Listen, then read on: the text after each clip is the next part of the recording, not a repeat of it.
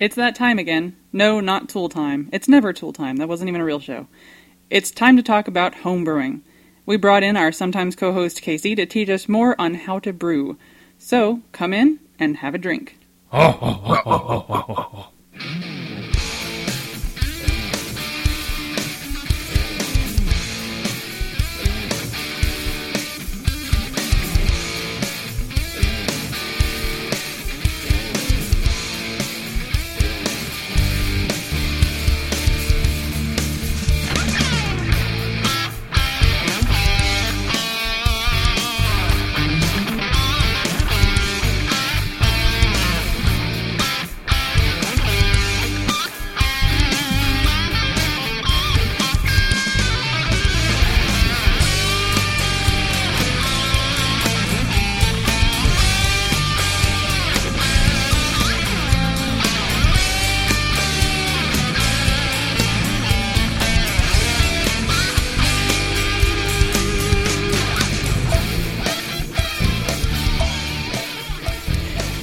Welcome to Have a Drink, the show where you learn along with us about the glorious drink called beer. I'm Brittany Lee Walker. I'm Justin Frazier. I'm Christopher Walker. And I'm Casey Price. And our guest, Casey Price. He's always around. And if you didn't get the reference from the intro, then just turn it off. Go get Noggin, too whatever young. that channel is. I mean, no, they're old enough to drink now. You know what's sad is that show's probably on Nick at Night at this point. It is. It is. It is Actually, actually. it was on Nick at Night like a few years back. Oh, it hurts. Well, I did see an update that Jonathan Taylor Thomas this year turned the same age that that Tim Allen was when he started the show. Oh. I want to continue this and never mention the name of the show. That sounds good to me. Yeah, Okay. you should just know what we're talking about. Ba-da-dum. Anyway, How did I suddenly start wearing plaid? and why can we only see your eyes? I don't Weird. think so, Tim. All right. All right. So, what have you guys been up to? Not much. Whole lot of work. I start my vacation this week. Woohoo! So- Yes, That's got to be good. indeed you do. Casey, what have you been up to? I feel like you were doing something just earlier today. Yeah, well, we saw each other over the weekend, which was quite a good time, and we had a few discussions about what. But you mean we, Paleface. That's true. Chris and Brittany stopped by, and we shared a few mixed drinks. It wasn't just beer this time; it was a few mixed drinks. Indeed. Inspired by Modern Rogue when Casey was just like, I have all these ingredients and jumps up from the couch. Oh, yeah, it was great. I just bought a couple bags of limes and lemons earlier the day, so we all had fresh citrus, and we're able to make all kinds of nice drinks, including the special cherry. Yeah. Those There's delicious somewhere cherries. in this state that you're going to find special, expensive, hard to find cherries. It's Casey's house. I did Not see a them. store. Yeah. Casey's house. Yeah, we made sure that the drinks were especially 2 point. So Yeah, they Everything were. All of the ones that I had, and I don't even remember one of them very well. I've never been drunk in front of my parents, and when we got back to Mom and Dad's, I had trouble walking to the house. She was staggering, and her dad's like, what's wrong? And then he just kind of stops, and he goes, is she drunk? I just laughed. I was like, yep. That's when she should have said, I'm not as drunk as you. No, think as you drunk I am. That's the correct way to put that. the correct wrong way to say that. Yes. No, it was should've done implied with the fact that she couldn't walk without assistance. that. I was just like talking a lot. Oh, It was great. I wonder how that is when you're drunk and incessantly talking. Yeah, I wonder. But no, all the drinks were very good, and I've never had a whiskey sour before that, and that was A proper absolutely one. delicious. yeah, we made it with the egg white. So now you got a little vitamin in there too. Shaken, yes. Actually, Not you know what? But stirred yeah. as we had heard someone had tried before. It's like, Ooh, oh God, that- no. That wasn't me, but that was a friend of mine that said, like, oh, maybe the problem was that we stirred it. And I was like, yeah. You think? Yes, it was actually. It's not rockets. I think I'm going to go ahead and link to the Modern Rogue stuff on our resources page of the website. I think they have a whole playlist that's just their drinking Yes, that's what we happened into. It's really cool, and all I can say is, too, I want to go to a speakeasy. Oh my god, I No, want to the go to the Peekaboo. steampunk saloon. No, it was the Peekaboo is what I want to go to. That's what the thing was, where it's rotating, like it's never in the same place, the bar, and it's okay, the password changes like weekly or whatever, and you have to know someone to get you in. We need to make friends with Yeah. that bartender, quite frankly. All right, so we're diverting Tangent, from the yes. the thing Casey did today. Oh yeah. So earlier today, we had talked about it yesterday and during our drunken states, and we decided that it would be a good idea for me to start up and do a little bit of a Twitch channel on the Twitch Creative and try to do a little bit of home brewing on that platform. So I started up today, and I started doing a little bit of a Twitch Creative channel, talking about the brewing processes and some of the ways that I go through the process of preparing to brew a beer. If anybody wants to check that out, the Twitch channel is my gamer tag, which is Mort Chateau, and MortChateau. We'll link it on the show notes. Yeah. The Castle, channel, basically. yeah, the channel should be linked because as soon as I saw he was streaming today, I posted it on my personal Twitter and I posted it on the show's Facebook page. That's right, yeah. And then you hopped in there for the first recording that I did, which didn't actually record. Oh. So I jumped back in and did a second version for the archive. Okay. I was hoping that my my heckling would have stayed in there. It's definitely still in the chat. I didn't clear that out. Okay. But no, it was... So the plan is that I'll do a couple episodes a week doing just beer planning, and then one day a week I'll probably do a brewing episode. That's a little high considering the amount of commitment, but that's the dream, is to do three a week and do one of those a brewing episode every week. Probably not a full 15-gallon batch like I normally do, but it would be nice to do maybe little stovetop batches. And that's where you come in this week, Bob. Yeah, since I have vacation, I'm heading back to my ancestral homelands, back to the mountains, and I was going to go see some family. But while I was in, we've been working out a plan with Casey for us to brew, for me to brew for my very first time.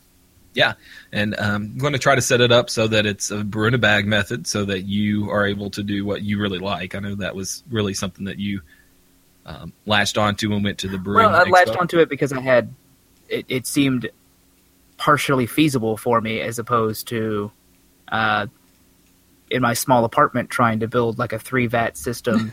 Right. Oh, we'll make it happen. But yeah, so we'll get you started on something like that. And I'm trying to make it so it's brewing about 3 gallons. So it's something that you could take back and do in your apartment if you wanted to. Mm-hmm. That's cool. Yeah, so the Casey's got a new Twitch stream, so please go check it out. He's going to be archiving the stuff, but go ahead, give him a follow, so you'll know when he pops back up. Yes, kind of surprised us because we were on our way home when he was just like, "Oh, hey guys, I'm going ahead with that Twitch thing, going live like right now," and it's like we didn't have any signal. It's like, "Oh crap!" So from now on, we'll as he goes live, we will put the links out on Twitter and everything from the show account as well. So it's plus there's that Twitch Prime thing. So yes, go ahead and if you happen to have Amazon Prime, then you have a Twitch Prime account. And you can go ahead and subscribe to Casey's Brewing. Ooh. Yeah. So yeah, it'd be neat. We'll see how it goes, and hopefully we'll get some more episodes out there and be going pretty regular on that. Your balloons are distracting. Oh, I'm sorry. She has birthday balloons because somebody had a birthday last week. That's right. There's a giant one in the shape of a cupcake. Yeah, my boss got me those. She tied them to her chair, so they've just been floating in I didn't know what else to do with them. Like, they're giant balloons. Like, I'm just like, well, I can't just, like, leave them about, you know? Yeah, you can. Just put them in, let Chris put them in random spots throughout the house so you're surprised every time. Oh, God. So, I believe something else may have happened over the past week. Right. Nope, nothing important world. in the world of beer happened. Oh, no, nothing? I'm wrong on this? There wasn't anything important? There's nothing great nor American about beer happening in any kind of festival. Oh, so you mean we didn't miss the best beer festival in the country by like 3 weeks when we were in Denver? No, you didn't. You were there God, I wish. when it hypothetically didn't happen. Okay, we're talking about the Great American Beer Festival. For those of you not in the know, it's pretty Or those much of you confused by my inane jabbering. it is the show when it comes to beer from and in this country. I mean, this What about beer from Russia? I don't know. Is there an import category?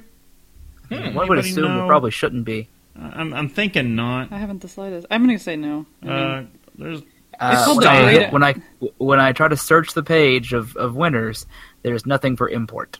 Okay. yeah, there's I mean, it's great American. Like, what are you going to... Right. there's styles. So yeah, no, it's all craft beer. Well, for the most part, craft beer from here in the good old U.S. of A.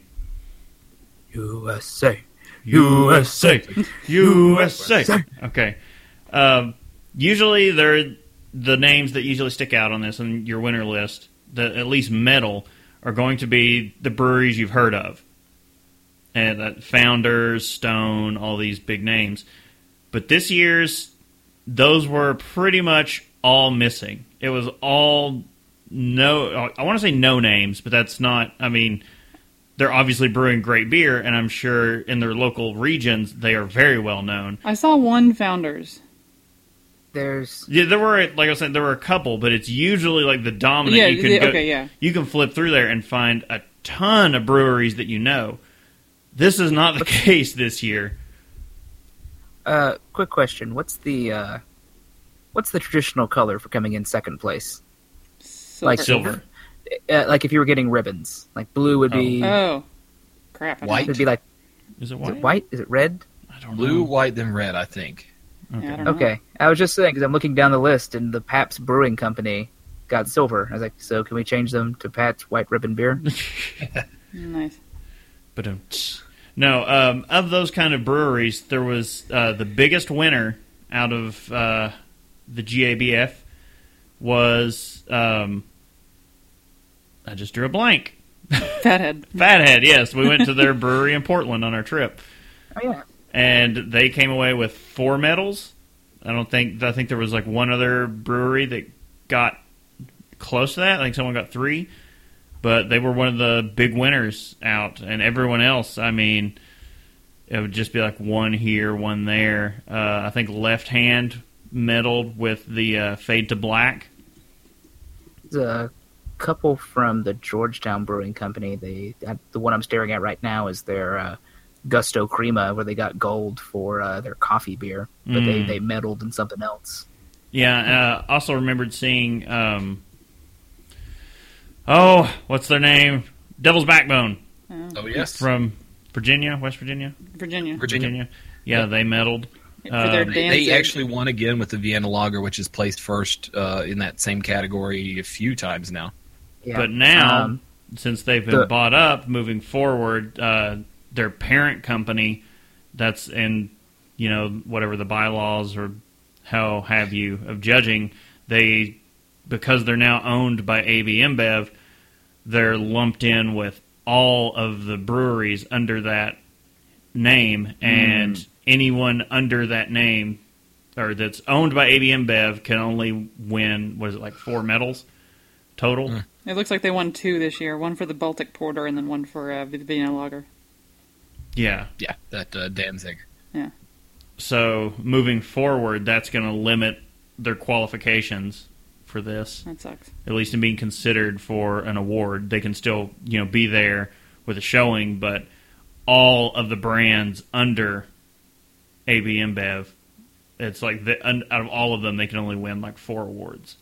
Yeah, Looks like El Soli got the gold award. We got that one at it was from 21st Amendment, that American style cream ale. Yeah. Actually, I it's remember listed as a cream ale, but it's a Mexican style lager is what I think what it was actually originally created as. They started funny. one thing like, we got a cream ale, man. To, All right, well, to that point life about gives you the lemons to make better beer. to that point about the numbers, it's crazy because I'm trying to look up just the Control F on the page essentially, but Omegang only won 1 for their wit beer. Founders only won 1, and that was for their Ridiculous. But yeah, like a lot of the big ones, there's just hardly anything. Yeah. And I gotta say, I want to try this beer from the Surly Brewing Company, Barrel Aged Darkness, the gold winner for Wood Aged and Barrel Aged Strong Stout. Ooh. Well, one thing I thought was interesting, BJ's Brew House. We have them in this area. It's a brewery and restaurant chain, and they won 2 medals, which was, that was kind of a revelation that they're actually, they're winning awards for their beers, and because we always just perceived it as a, fairly nice restaurant to go to. Yeah. I mean, Gastropub's how Dogfish Head started. Yeah. Their fruit beer actually got gold. So good for them. Very nice. Yeah, there was. You can find a bunch of good articles about this year's JBF by the numbers. They were saying there was one new category this year, and as everyone had predicted, it was for the hazy, like historical Northeast IPAs. Yeah. So they had to add that category this year, and they also saw a drop in the number of IPA submissions overall. Which, well, people don't know. We're if that moving means away from that. Yeah, if they're trending away from this massive IPA thing. It was a small drop, but it's starting to drop, and we're seeing new IPA categories be added, so that might be it. I'm sure that double IPAs were higher than normal if IPAs dropped, just because that's where everyone tends to be going. Yeah, but the massive awards this year that came out, the champion breweries, you have Small Brew Pub and Small Brew Pub Brewer of the Year went to Zwanzig's Brewing in Columbus, Indiana. You have Midsize Brew Pub, which went to Boxing Bear Brewing Company out of Albuquerque. Great name. Large Brew Pub went to Austin Beer Garden Brewing Company out of, go ahead and guess, Austin, Texas. Very Small Brewing Company went to Brown Truck Brewery out of High Point, North Carolina. Small Brewing Company and Small Brewing Company Brewer of the Year went to Uber Brew out of Billings, Montana. Who got 2 golds, a silver, and a bronze, looks like, for an Imperial IPA and an American-style wheat beer with yeast. And then the silver was in Double Red Ale, and the bronze was in American-style Black Ale. Wow. All right. Then we have Midsize Brewing Company and Midsize Brewing Company Brewer of the Year went to Carl Strauss Brewing Company out of San Diego, California. And Large Brewing Company and Large Brewing Company Brewer of the Year went to Pabst Brewing Company. This was one of those big ones. Not really an upset, but there's a lot of articles floating around like, oh, maybe those hipsters are onto something. No. Yeah. They're not. Yeah, the Pabst, Justin, I was just looking at this. The old style lager, one that got silver, but luckily we can keep it because the PBR, the traditional Pabst Blue Ribbon, got the gold. And in the category American style lager or ice lager or malt liquor. Malt liquor. So they were putting it under that then. Okay. No, I want Mickey's to win that one year. Mickey's Fine Malt Liquor. Jeez. Just look for the little green grenade. Who are these people? Why are they keep giving these people blue ribbons? They're just on the street corner handing them out. Okay. I want to know who got the straw. Okay, so they volunteered or they were picked to judge the Great American Beer Festival, and they're so excited and they're so pumped about it. And then you get to your competition level and you're like, oh, you get the malt liquor category. Thanks. And you're just like, wow.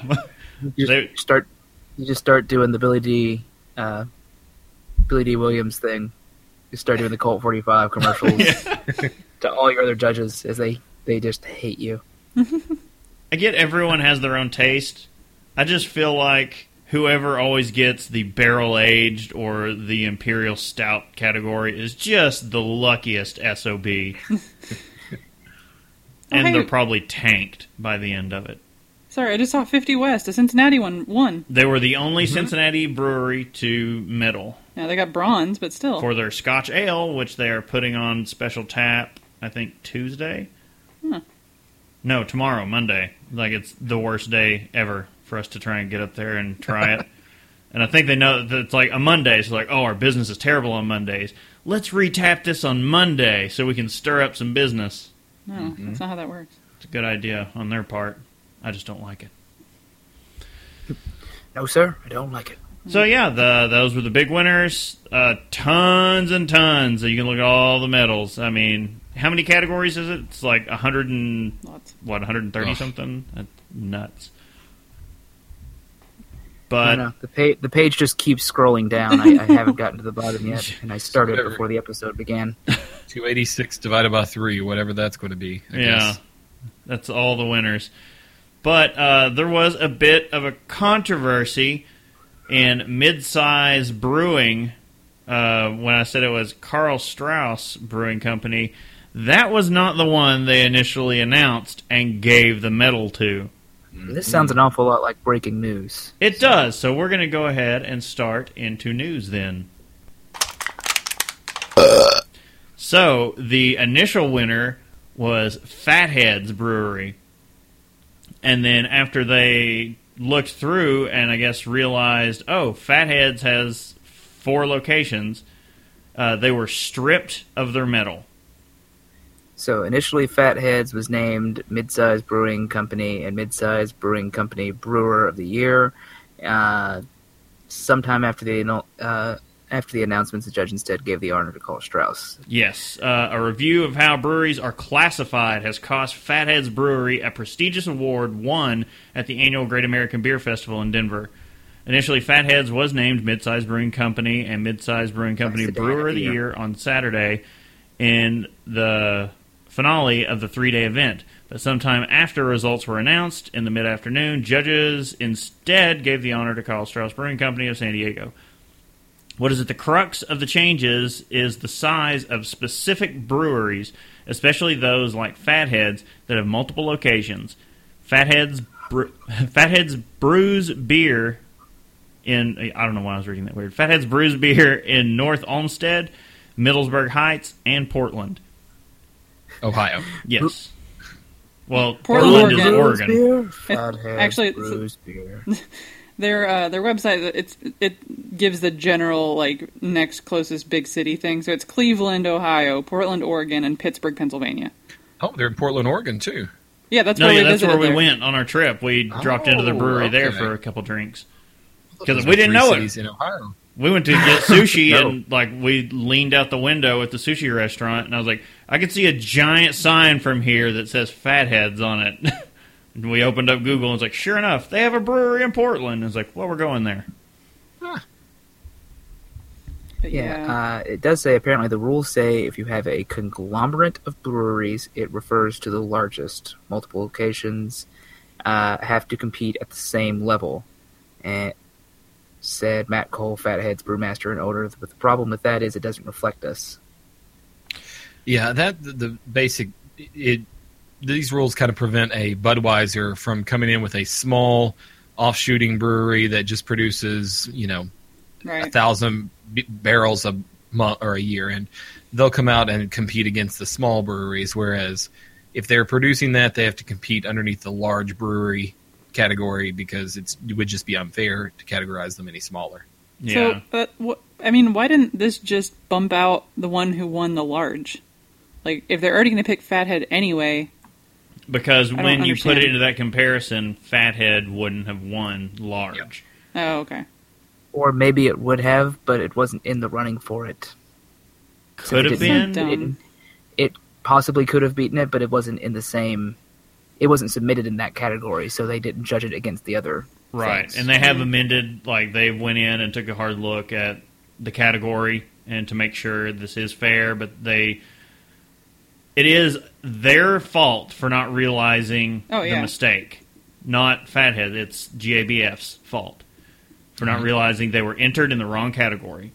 Because it's even come out like it's really confusing when you're filling out the paperwork to enter for these awards. And it was a simple clerical error that the GABF has, to my understanding, not stood up and said, sorry guys, our bad. The best thing, it's not great at all, but like the funniest thing to come out of this was Fathead tweeted the picture of Steve Harvey from the Miss America pageant, and it says, survey says, I'm going to need that crown back. But yeah, they still won, 4 medals. Like, they did very well. And this was really the icing on the cake that just kind of drove it home of how great a brewery they are right now. Because they have been rising in the ranks in the background in the past few years. They've not been, one of the big names up front, but after this year, they've just bust onto the scene pretty much everywhere. Yeah, this was sort of kind of them publicly busting through the wall going, oh yeah. I get to see it's just the Fathead guy. I don't know if they have a name for the mascot. He just has that big jolly smile. He's like busting through. Oh yeah! Here's a beer. If nothing else, they still won 4 or 5 other awards. So yeah, they're still doing pretty well. Yeah, so Fatheads won 5 awards in total, but they only got 1 gold, where Boxing Bear won 2 awards, but both of those were gold. So that may have been where they lost they won the most awards, but lost the category. Yeah, Strauss won 3 medals, I think is what it was, as well. Mm-hmm. So when their replacement was coming in. I don't know. It was a lose-lose for everyone involved.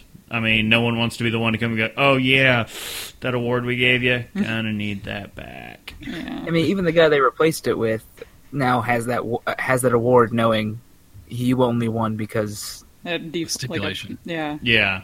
But to be fair, it's a stipulation that changed the category. Mm-hmm. Yeah. I'll link the Fathead distributes a lot of around the places that they are located anyway. Their distribution goes pretty wide. I'm going to go ahead and link their website, and they've got a list of the ones that won on there too, and where to find them and stuff. So they've won a lot over the years. Actually, they've got them all highlighted on this page, and I'm like, wow. And I didn't even know some of these existed. Didn't what was it? The one I had in Portland from the IB Yusuf, yeah. Yeah, the IB Yusuf. I had that one there, and that medaled, and that was a really good one. I liked that one a lot. Saying something from someone who's not big on IPAs. All right. That's enough about GABF and Fathead. Let's go ahead and talk a little bit about Stone. Some of you may be aware of some happenings coming out. They're building more hotels. No. As it turns out, maybe they shouldn't have done that. Reports are circulating that Stone Brewing has it's not even allegedly, this article is now, anything's out of date because this is just started 2 days ago. Stone has allegedly laid off dozens of employees. In fact, the count is 80 plus right now. This morning at their main location in North County, San Diego. While we have not been able to determine the cause of this bulk layoff, we have heard this may be part of an organizational restructuring.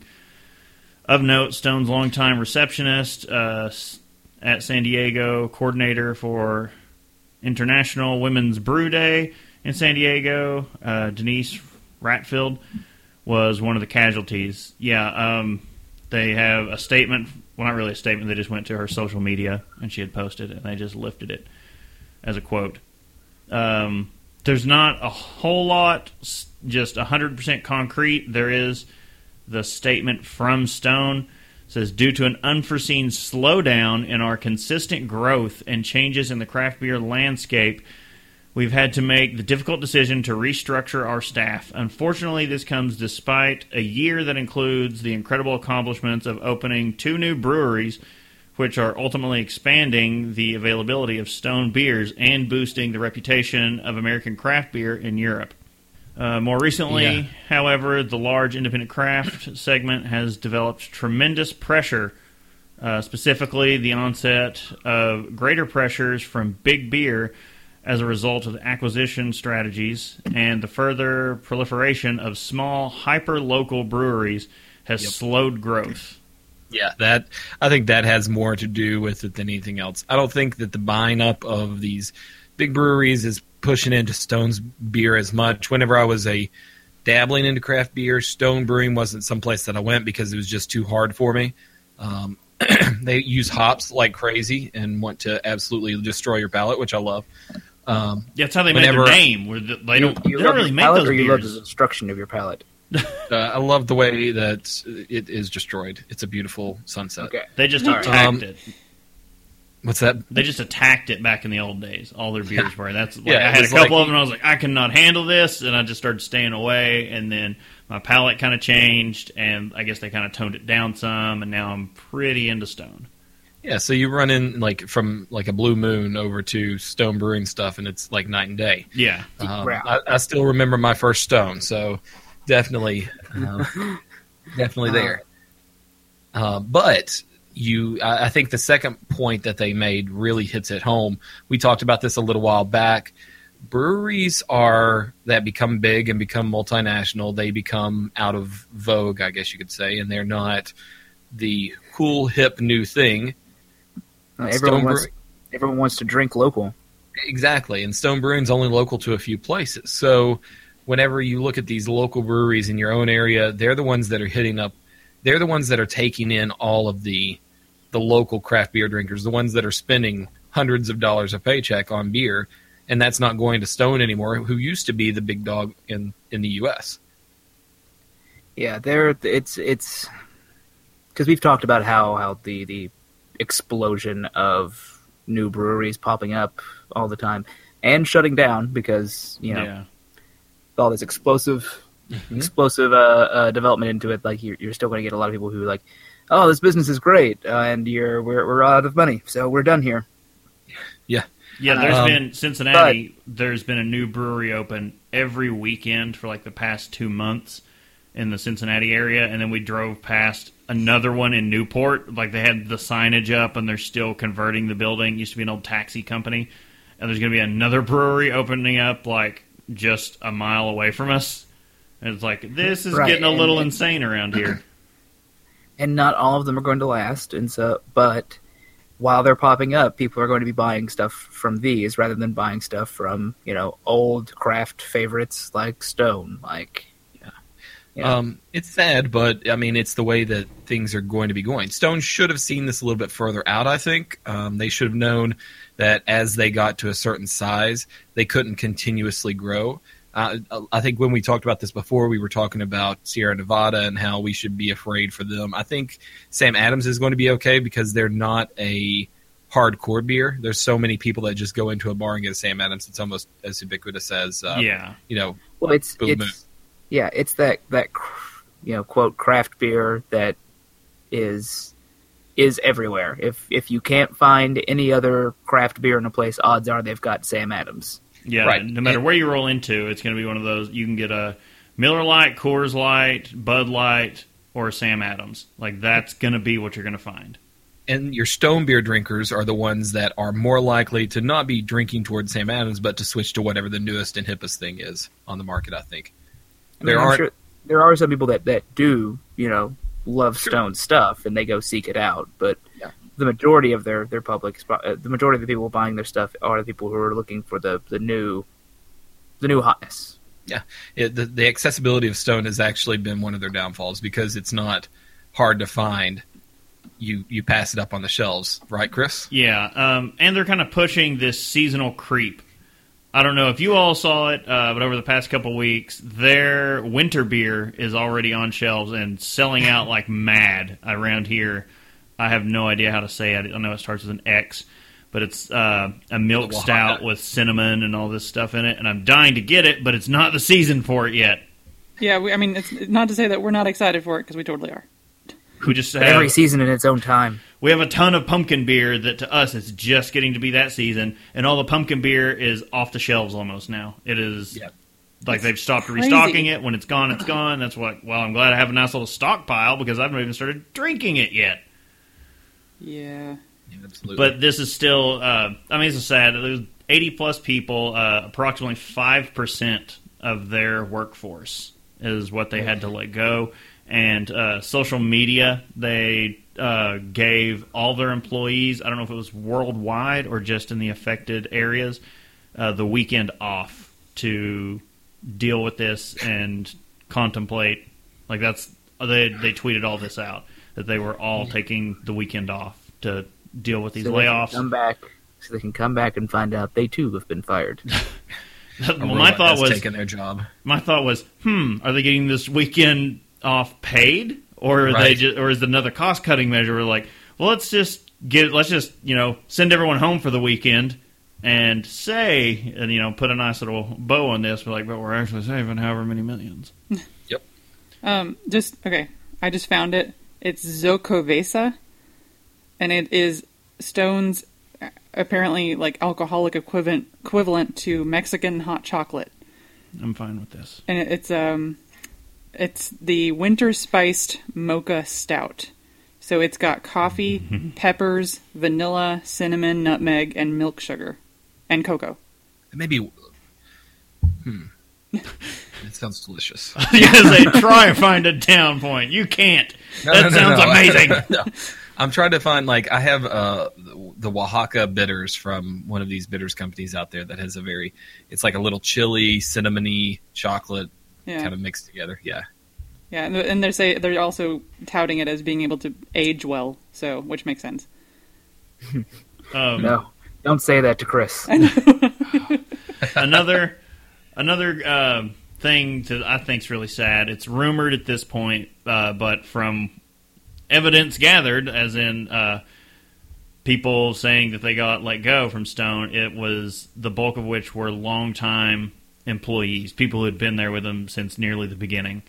The people they mentioned in this, they some of them are like, grateful for the 4+ years I worked there for 8+ years, 7 years. Yeah, they were long-termers, and if that's going to become a business practice from them, like how Amazon does, because I know I've talked with several people working in Amazon warehouses where they don't let employees be there longer than 4 or 5 years, and then they let them go. Because those people are making so much money an hour when they can just bring in, anybody to do it for $10 less an hour. Yeah. And I know they make a habit of that. And if Stone were to get into that kind of shifty practice, I think the market would turn on them really fast. Oh, yeah. But let's move into some more depressing news. How does that sound? Oh, yeah. Hooray. Casey actually dug this one up, and I was looking around. I thought I'd found another article about this, but all I could find was an official statement, but we'll get to that after we say. Apparently, Anheuser-Busch, AB InBev, through a puppet company, I don't know how we would want to say it, called ZX Ventures. It's really weird. Yeah, subsidiary. I want to say puppet company. Beverage Insight. What? It makes it sound like they're dictators. Oh, yeah. Beverage Business Insights is reporting that Minnesota-based home brewing company Northern Brewer / Midwest Supplies seems to have been acquired by ZX Ventures, a global incubator and venture capital arm of AB InBev. A media request they're the group that goes out and buys up non-breweries or things out there that seem like they could make money off of them. Yeah. Media request to Northern Brewer earlier this week did not yield much insight into the situation. That's actually changed a little bit. We'll get to that in a second. ZX Ventures is a little less mum about their deal with one of the largest home brewing retailers in the country. It's just, there's a quote from them just saying, they're pleased to be helping out and BS like that. But helping themselves to their inventory and profits. Yeah. There is an official statement from Chris Farley, the founder. Wait, not that. He doesn't live in a van down by the river. Don't you lie to me. No, he's not back from the dead. He has this rather lengthy, I read through it, just a post. It was an official letter. And can we just all imagine that the letter was read in the Chris Farley voice where there's a lot of yelling? And That's how I'm going to be hearing it.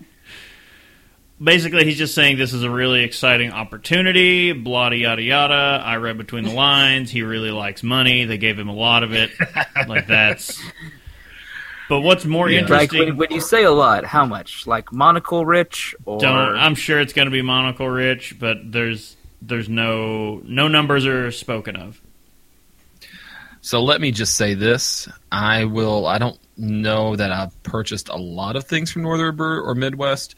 I won't be buying any more from them, if you couldn't have guessed that already. what? Casey, you're gonna have a strange reaction to a large buyout or company a buyout. Yes, yes. And I've personally dealt with more beer for most of the things that I've done, and I've really had some good stuff from them. They have not paid me to say this, but I really enjoy them. And then my local homebrew store also gets a lot of my business. So Well, yeah. I think that's a good way to go. Because Is there a local one in Pikeville now? no, there's not. It's in Lexington, but Oh. Wow. the one that we had 3 in Lexington really, and one of them went out of business a few weeks ago. So it really it makes a big difference. So that makes things that I can get on a quick turnaround basis are a lot smaller now. But yeah, this is what no one knows what the heck is leading them to this. What is AB InBev trying to? Are they going to start trying to buy up all these larger home brewing essential markets to stomp out home brewing, and hopefully, they're going to try and nip craft beer in the bud, like try and get it before it grows into something? I don't that think, sounds a little tinfoil hatty. yeah, I don't think that's the direction. I think they saw, hey, there's a lot of money there, and it's beer related. We've got stuff that we can do, and these companies are in the business of buying bulk malts, bulk hops, and reselling them in smaller packaging. And the number one bulk hop and bulk malt buyer in the U.S. is the Kellogg big Cereal brewers. Company. Well, probably actually, but breweries like AB InBev or whoever are going to be some of the largest as far as being able to set the price point at which they want to buy things and say it's like the Walmart of beer. Yeah. I mean, Walmart has the Walmart of beer, but Now, yeah. Except Walmart's not buying up little produce stands, essentially, and taking them over. no, but they are buying the land that some of those produce stands would be on. Yes, that And they are, they're- but they're not before reopening a produce stand there. Before the fruit even gets to the produce stand, they're buying it buying entire fields of oranges or whatever from farmers and saying, hey, you just give us everything and Yeah. we'll give you a check. They buy entire fields, pave it so no one can have it. But yeah, so I think that's a big red flag to show what's coming down the pipe, that all this tinfoil hat wearing isn't complete nonsense, that these things are going to happen and happen more often. So you've got to be careful with these companies. Maybe they'll come through and they will provide ingredients at a lot cheaper price than some of the others out there. But if you do that and you go completely over to this one company, then 20 years down the road, whenever all the others have been purchased out or went out of business, where are you going to get your ingredients? Yeah, I was just, I don't know, going through the letter from Farley, the whole thing was, if I was, going into their stores a lot, I would just feel so betrayed by this, because there's no, he doesn't address the customers or any of that. He's just like, oh, this would be a great chance, and blah, blah, blah. It's going to be the same people working in the store. Nothing's going to change. And it's like, then why did you sell it if nothing was going to change? I don't know. That's enough tinfoil hat for now, I guess. So, why don't we move into some Untapped? Get riggedy wrecked, son! Yeah. Let's get things on a little bit of a lighter note. A little happier note. Well, except for Casey. Casey doesn't care about this one.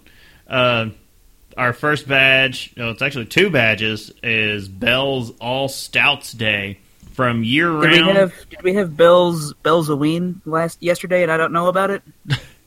I don't think so. It's there, yeah. There was no Bellsoween. I don't know why they haven't made a badge for that, though. Yeah. But from year round to specialty favorites, stouts have a long history at Bell's Brewery, Every November, as the weather cools and autumn sets in, Bell's celebrates All Stouts Day by switching the taps at the Eccentric Cafe to All Stouts. Oh, I want to go to that. Help Yeah. celebrate...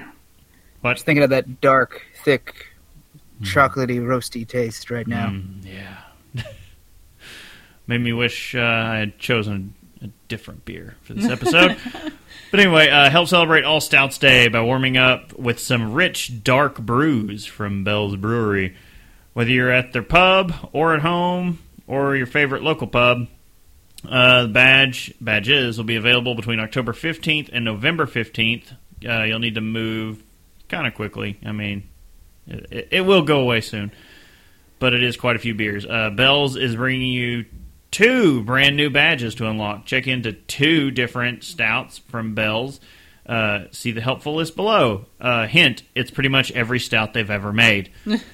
And earn the Bell's All Stouts badge. If you check into 2 more, it's a total of 4 stouts, 4 different ones. You'll be upgraded to the Bell's All Stouts Level 2, and it is a completely separate badge, not just a Level 2 of the first badge. To learn more, badge. head over to bellsbeer.com.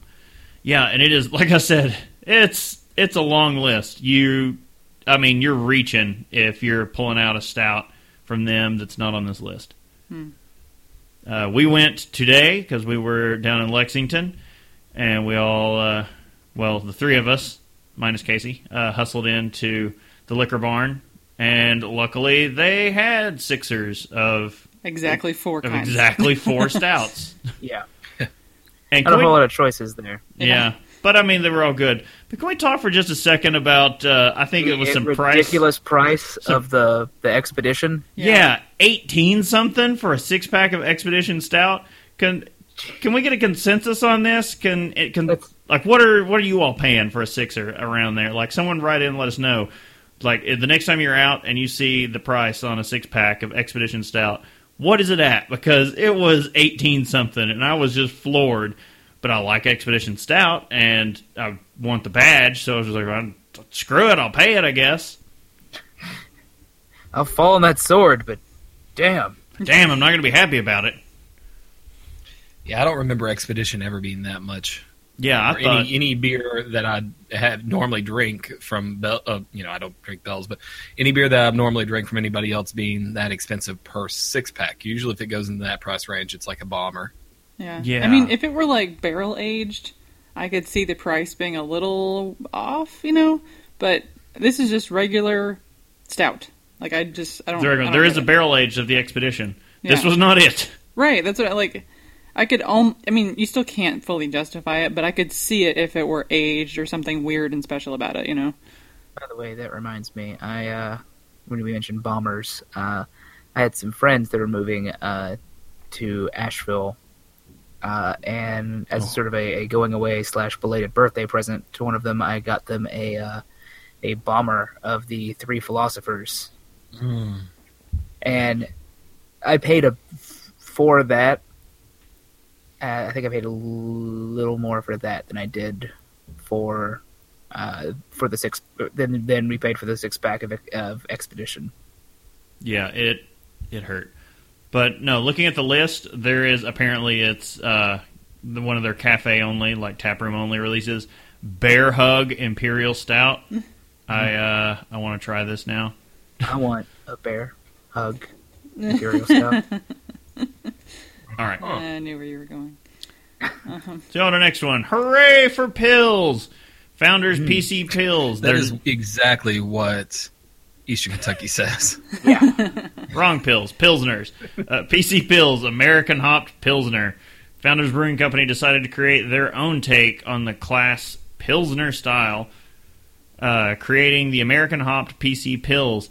While noble hops have long been the preferred choice of Pilsner brewers around the world, the team at Founders chose a few of their favorite American varieties. Piney Chinook, Pleasantly Citrus Cascade, and Punchy Centennial make this an easy drinker with floral hop characteristics. That is a pretty accurate description. See, now I always used to complain on the show that there weren't enough like Pilsner craft pilsners. Basically, it just seemed like it was IPA and stout land. Like, Founders seeing was stuff like this listening. makes me go, yeah. Start getting to the other styles, guys. It'll be fun. Yeah. Yeah, I think this is the new seasonal they teased back when they released their releases for the year. Because it is a new seasonal, and there was one that under their seasonal category that would just had a big question mark as to what it was going to be. I can't remember. The big thing for right now for them is this and the Harvest Ale. I Yeah, think Harvest those Ale's are always just out, like though. everywhere. That's I know, but I know I haven't seen it as frequently until like nowish. yeah. 'Cause it released the exact same day as Backwoods Bastard, Okay. Ooh. which is Yeah, out there. It's been a little sunny today. Some PC pills seems like it would have been pretty nice and refreshing today. Yeah, it's going to be in the 80s the rest of the week, so that would be nice. But check in to Founders PC Pills between October 10th and November 10th, and you'll unlock the Founders PC Pills badge. Find 6-packs pretty much everywhere. You can find them using the Founders Beer Finder. All right, and last badge, Warlock Slayer. 'Tis the season to drink pumpkin beer. Check out the dark side of Southern Tier's highly regarded pumpkin beers. Wow, okay, it's Dr. Susie. Warlock Imperial Stout is brewed to contrast with Pumpkin, the king of pumpkin beers. A dessert stout in the truest sense. This high-gravity brew will leave you wanting more. It's like a sip of all things Halloween. Get in the spooky spirit and drink a Warlock Imperial Stout between October 7th and November 7th. Time's running out on this one. To get your hands on the Warlock Slayer badge. Costumes not required. However, I pictured drinking one of these, but just going dun dun dun dun dun dun dun dun dun. Doing This Is Halloween. Sorry. It's a good I need one. to- I like No, it. that's a requirement. This would be a good one to take outside whenever I'm, doing the whole trick-or-treating thing. And Casey, you can't go trick-or-treating anymore. I'm going to go as a warlock this year with my beer. No, we always give out candy, and I used to live up a holler where we would see maybe 3 trick-or-treaters, the ones that didn't know that there was nobody actually giving away candy up there. So they would wander into the holler. But now that I live in town, we get quite a few. So Yeah, I never had... Like, the only trick-or-treating we did was back when my dad used to manage the hotel in town, and I would have to drive... Yeah, he would drive me to there, because like, all right, no one's put razor blades in this candy, so... Get your fill. But no, if you want, this is how we ended up getting this badge. Is we read out a listener recommendation for a beer cocktail that was a half and half of the Warlock and Pumpkin. No. That was Wasn't it? that was part pumpkin, part creme brulee. Part creme from brulee, that's Southern right. Tier. And then the same night we ended up drinking this. Yeah. It wasn't as good as you think it should be. Yeah, I think that the mixture needed to be knocked back a little less on the creme brulee. Like the pumpkin doesn't stick out hardly as much if you go half and half. So I'd say maybe 2/3 pumpkin, 1/3 creme brulee. Yeah, we probably just did too much. But the Warlock's always good. We tried it for the first time like last year, the year before that or something. Yeah. And loved it. that kind of intense. A bomber. They're like, we got a bomber and split it between the two of us, and we were pretty well set for the night. Yeah. All right. Okay, that's going to wrap up Untapped. So I guess we'll just turn it over to the home brewer here. We're not that drunk. Cheeky bastards! We're not that drunk! We're not that drunk! We're not that drunk! yeah, so I might be that drunk. I've already finished my what I'm drinking beer, and so I've started on another one here. I'm not going to put this one at the end of the episode, but the Galaxy White IPA bottled with Brett from Anchorage Brewing Company, like a little bit of a sour bomber. So Ooh. pretty good IPA Jeez. there. So we're starting into some of the more, what seems simple, but a little bit more complex, and a little bit harder to wrap your head around topics of beer. That would be something like water and yeast. So we're going to head into those this week and see what those topics bring us. We are looking at these two components, and water seems like a very simple component at first. It seems like one of those things that Oh yeah, if it tastes good, you just throw it in there and, you make beer with it. Yeah, it's pretty simple. It's just 2 parts hydrogen, 1 part oxygen. Exactly. And that's what pure water is. Like distilled water or reversed osmosis water, in the very pure sense of the word, water is going to have a pH of about 7 and have nothing in it except for that 2 parts hydrogen, 1 part oxygen. So too bad that's not what falls out of our taps when we turn them on. Absolutely. So if you live in an area like Kentucky where you have limestone aquifers, that limestone's leaching into your water, and you'll find different things in your water there than you would in Arizona or somewhere that you get your water from rain rather than from ground sources or a lake or something along those lines. So water's always changing. You can get your water report from a local municipality. It won't have everything in there that you need to know, but it'll have some of the things to start off with. But basically, if you talk about pH, water should have a pH of about 7 with nothing else affecting it. It should have a pH of 7. The pH scale runs from about 0 to 14, where 0 is the acidic side and bases run up to the 14 side, so anything on one side or the other side of the 7. The further that the water or whatever the content is from 7, the stronger the acid or the base. Now, for the best conversion of starches to sugar in the mash, your mash needs to be about 5.2 pH. So we talked about that in the first episode, that you have to mash your grains in order to make beer. It creates starches, or that breaks down the starches into sugars. So for most water that we brew with, it isn't pure, has compounds that act like buffers, but also contribute to the flavor of the beer. Some of those things that act like buffers. Yeah, Bob? I was going to say, so the impurities in the water aren't a bad thing. Right. I wouldn't brew with strictly distilled water or strictly reverse osmosis water, because you don't have some of the things that the beer actually does need in it. Yeah, you want your water to be clean. You want it to probably be free of chlorine. So if you have some way of removing chlorine, either through like a charcoal filter, that's good, or through some Camden tablets, or just letting it sit out and off gas. That's a very good thing, is to let the chlorine go away, because we don't want that in the beer. But there are a lot of other things in beer that you do, or in beer brewing water, that you do want. Yeah, the reason bourbon became such a thing is because of that limestone shelf that Kentucky sits on. Yeah, and so you didn't get the sulfur-y type compounds that you would get. The limestone would take up all the sulfur compounds. So the first component that we're going to talk about, though, because there are a lot, there's like 5 or 6 components in beer that you really want to keep track of, and that's carbonate or bicarbonate. And you see this a lot in like bicarbonate of soda. Baking soda has bicarb in it.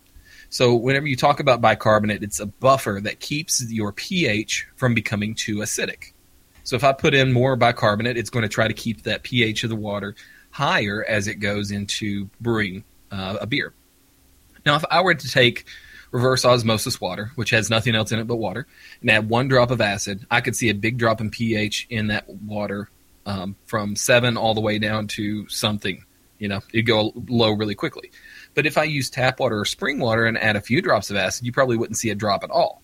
And that's because the pH of the water doesn't make as big of a difference as what the compounds that are in the water have to do with it. Bicarbonates are one of the big compounds that keep that pH from dropping and will keep the beer pH higher. But like I said, you want to make sure that beer pH goes down to about 5.2. So what do you do to make sure that the beer with the right pH has that brighter flavor, that more flavor? It won't taste flat or flavorless. But if it goes too low, it could taste sour. Like the beer I'm drinking right now is a Brett IPA. It's got a little bit of that sour flavor to it. So what do we do? All right. So malts have a tendency to bring down the pH naturally, but darker malts have the ability to do it even more. They cancel out even more bicarbonates in the water and bring that pH down even quicker and even further. That's why beers from areas with water that have a naturally higher bicarbonate level will tend to be darker in color, while beers from waters that have less bicarbonate in the water, beers from areas with less bicarbonate in the water, will be lighter. Pilsen has very low levels, like 14 part per million, while Ireland in general, and Dublin specifically, has about 300 parts per million. That's why Pilsner beers are usually very light, and beers from Dublin are dark, like a stout. And traditionally, this is the way. So whenever you look at the Kentucky Common beer, it's got a little bit of a darker color to it. We could make it with all regularly light malts, but it's a little bit darker because our water has more bicarbonate in it. So ours has excess bicarbonate then. It does. And whenever I start to brew, if I try to brew a light colored beer, it makes it a little bit more difficult for me to work with that water. So in order to do that, to cancel it out, I'll either have to you can boil the water, which releases carbon dioxide, which is kind of bound up with some of this bicarbonate, and the bicarbonate will drop to the bottom. But it takes a long time to do that because you have to boil it, then you have to let it sit until it cools, then decant it off that bicarbonate that drops out to the bottom, which is like chalk, and then start all over again. So I usually just use distilled water and dilute the water that I've gotten to start off with to begin with. Okay, So it's a very... That makes sense, though, just to since it's, you need to get it down, but you don't want to have to go through all that process, just thin it out, essentially. Yeah, and this is a very complex relationship. There's a lot of things that go into this, but this is sort of the very simple, basic way to look at it. Now, there are some other compounds in beer other than carbonate and bicarbonate that you want to look at that work with beer flavor. So that works with making sure your mash pH is right. On beer flavor side, you've got chloride and sulfate. So those two things are, they work on their own, but they also work in a balance with each other. So chloride, like sodium chloride or table salt, it's a primary brewing item. At low levels, it can accentuate the fullness of a beer, but at high levels, it can make it actually taste medicinal because it binds with phenols and creates chlorophenol, which tastes like Band-Aids. Yum. Right? Right. Right. Band-Aids. Why are you people licking Band-Aids? Then on the sulfate side, at normal levels, it has little to no flavor. There's not a whole lot of difference there. You can have, when you increase that, you may get some off flavors. But when you take the ratio of sulfate to chloride together, sulfate can accentuate more of the bitterness, and chloride can accentuate more of the maltiness or the sweetness of a beer. So whenever you've got chloride and sulfate, say you've got 50 parts chloride, 50 parts sulfate, they're in even with each other. You're not going to have a super bitter beer or a super malty beer. It's going to be right in the middle. But if I do 100 parts per million of chloride and 50 parts per million of sulfate, that's a 2-to-1 ratio towards chloride. The beer is going to taste maltier.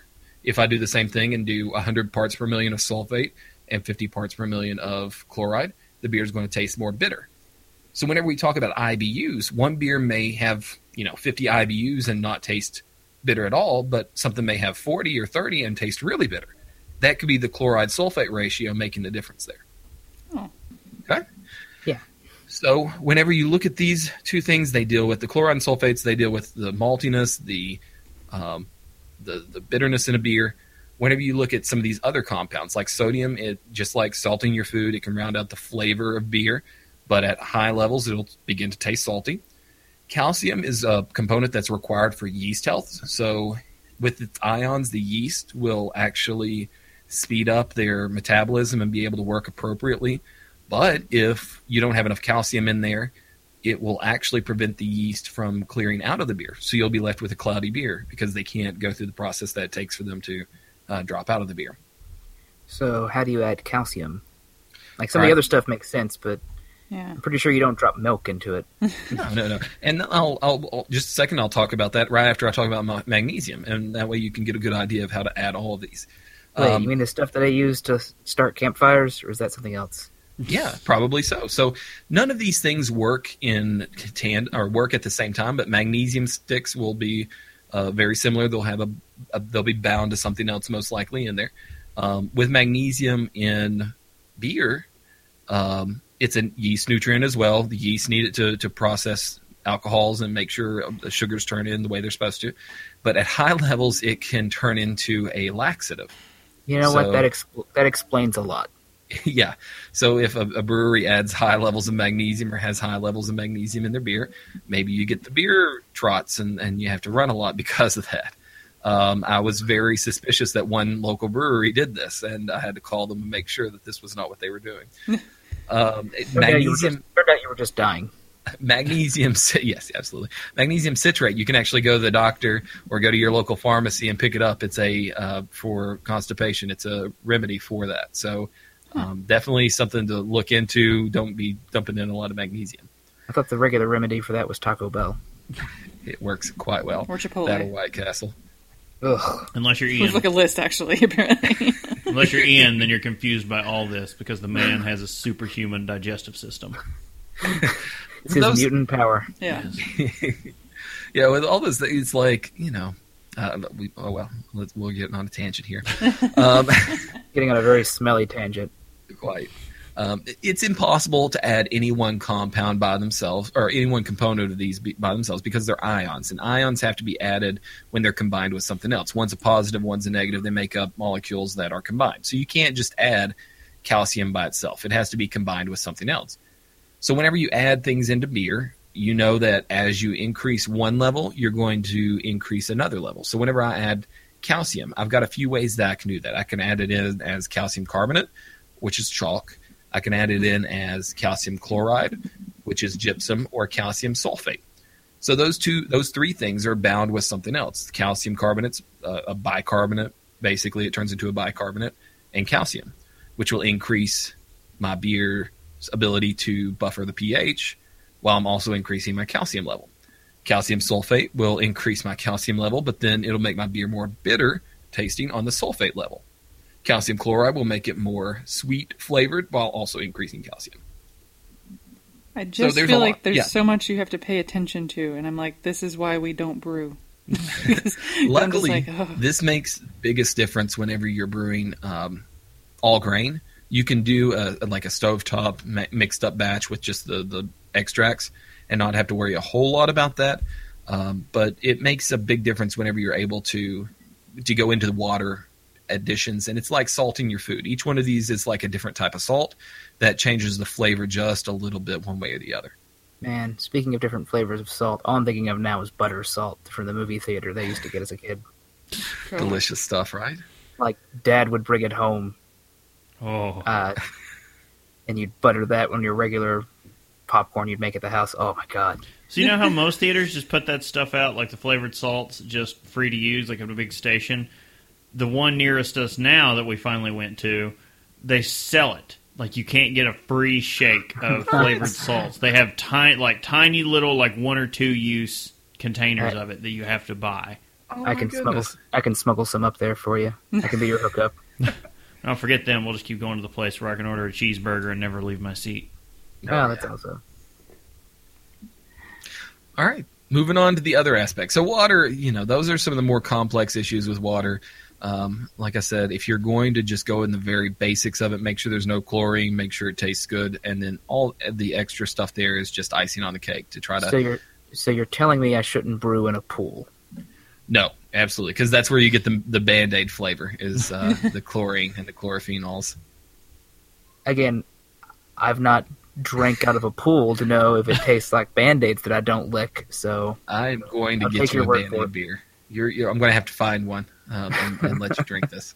I'm going to make it. I'll have to make it. I'll just add extra chlorine to a beer and then do it. Purposely make bad beer just to go, here, now shut up. We need to do a tasting on just the off flavors, and there's some kits out there that you can spike a Bud Light, and it'll give you like an off flavor very specific to whatever. Could you're we looking spike for. No, I don't something want to else? spike a Bud Light. I don't want to wake up with a tiger in the room.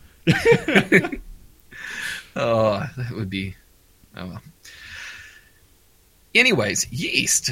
So moving on, yeast is basically a single-celled microorganism from the fungus kingdom that has been in beer as long as there has been beer. Before we've known there's been yeast there.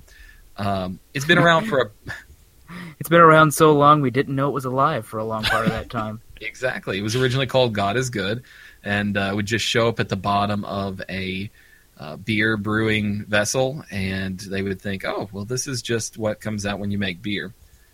They would use the magic stirring stick of beer, and it would have yeast on it. It would inoculate the It was literally a magical beer wand. It was. And so they would use this, and it would make wonderful beer. And only the head monk got to wield it.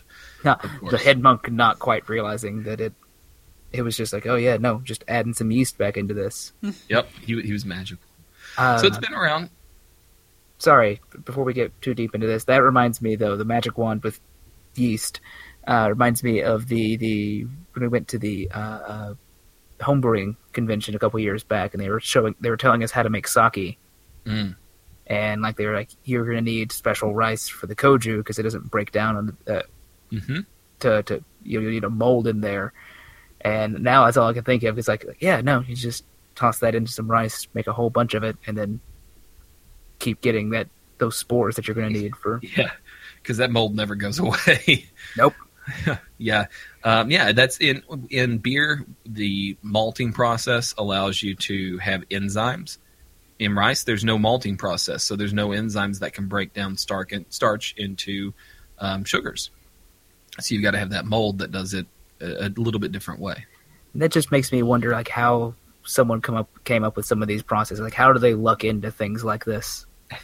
Yeah, there's some interesting things and topics in discovering what the history of brewing beverages it tends to be.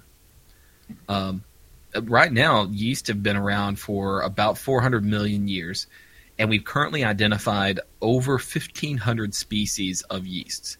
Now, of those species, we only use 2 primary brewing species.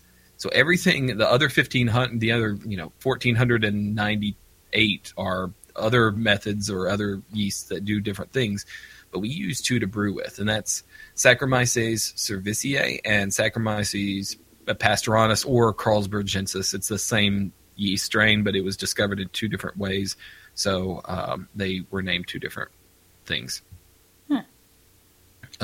We can use a few methods to ID which yeast they are, but the easiest way is to break them down between lagers and ales, and so those are the 2 lagers and ale strains.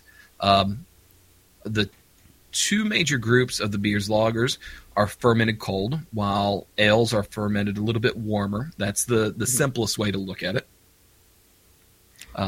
Pilsners, Marzens, Bocks, American swill beer, they're all lagers, and IPAs, pale ales, stouts, porters, barley wines, and many more are all ales. So And that's it's split. I think it's what is it? Lagers are a bottom fermenting yeast, and ales are not. Yeah, that's pretty much it.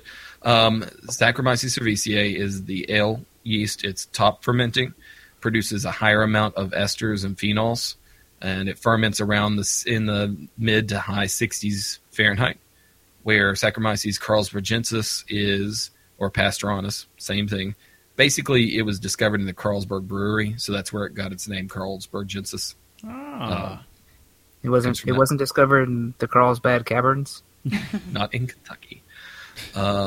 Although that beer strain that strain has been smuggled all around because it made great beer, so it got passed around all over Europe. It's bottom fermenting, produces very little esters or phenol characters when kept at ferment temperatures, which are about 50 degrees Fahrenheit, although it can be a little bit more sulfury, or it can have a little bit more of an apple character on that end. But these are just the 2 main styles. Inside that, if you go to White Labs or Y Yeast, every single yeast that they produce, which is over 100 types of yeast, all fall into one of these 2 categories, just about it. So we've got a lot of variety within these 2 categories. Just about every brew out there is made by these 2 main types, but you've got a bunch of variety in between. Now, there is a third category in there, which we won't really get into today, and that's the hybrid yeasts, which makes beers like the Kolsch or the steam beer, and that's when it may be a beer that is fermenting, so like an ale yeast that ferments at a colder temperature, or a lager yeast that ferments at a higher temperature, and you get some variety there.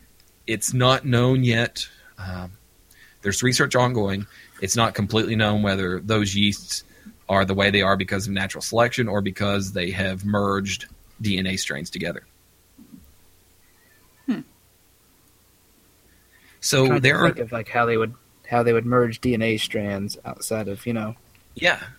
making And- the yeast with yeast backs. I just picture Casey starting to explain this, and it's the thing from Jurassic Park. Mr. DNA shows up. Yeah. Something. Dinosaurs! Yes. And I was looking at this earlier last week.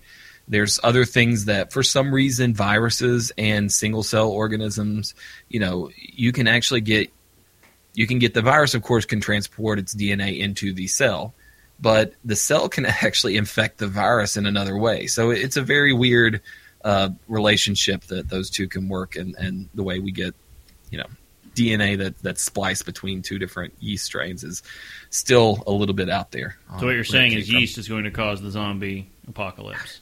Yeah. It's so yeast is everywhere, and you can see that by leaving a cup of grape juice that doesn't have preservatives in it. You can leave that out, and it'll ferment without having to do anything to it. It's in your kitchen. It's in even in the operating suite, where we try to keep it as clean as possible. There are yeast strains that are floating around, so you've got to be extremely careful in there. Yeast is all around us. It is. Flows through us, binds us.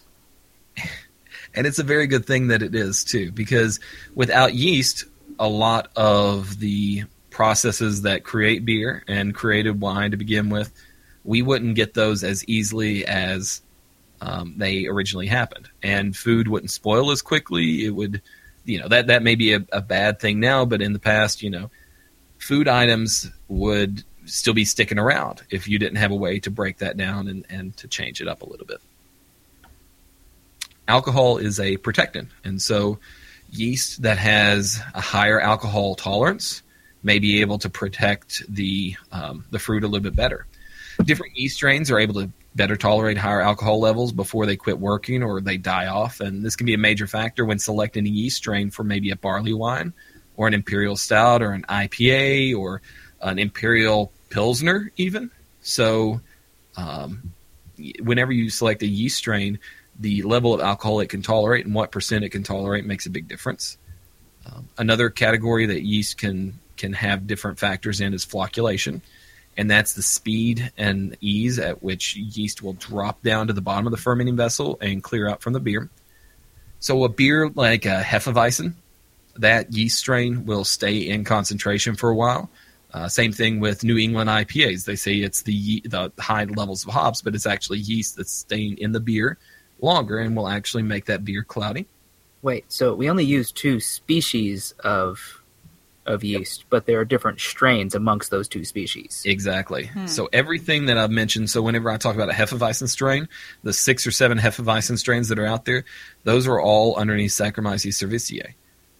Whenever I talk about IPA strains or ale strains, those are all Saccharomyces cerevisiae. If I'm looking at an American lager strain, that's Saccharomyces pastoranus or Carlsbergensis. That's all on the lager side. So like a British ale yeast, Saccharomyces cerevisiae British ale yeast strain, will have usually a very high flocculation. So whenever you look at that beer, those beer yeast will drop out really quickly. They stick together, they clump together, they look like a giant snot plug, and you can't hardly shake them up. So whenever you shake that tube, it doesn't look...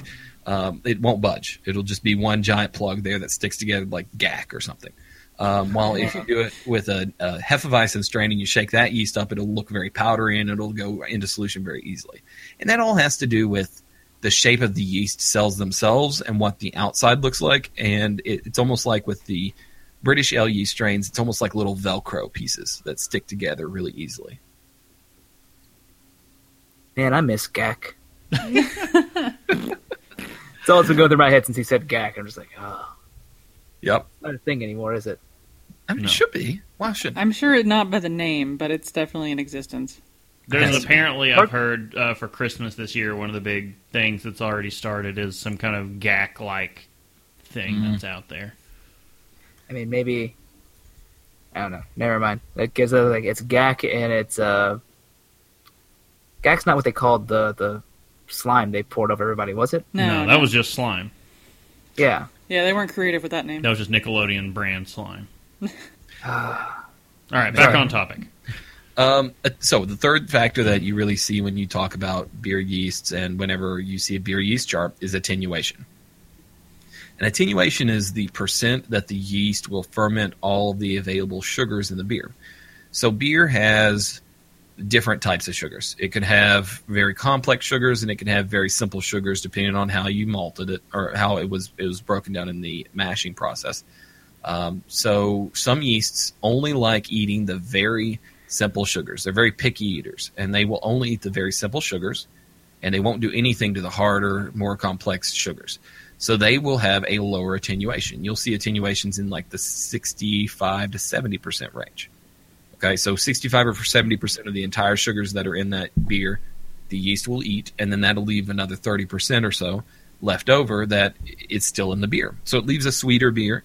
It leaves a beer that has a little bit more thickness and a little bit more viscosity, because those different sugars will bind together and create a little bit of a viscous feel.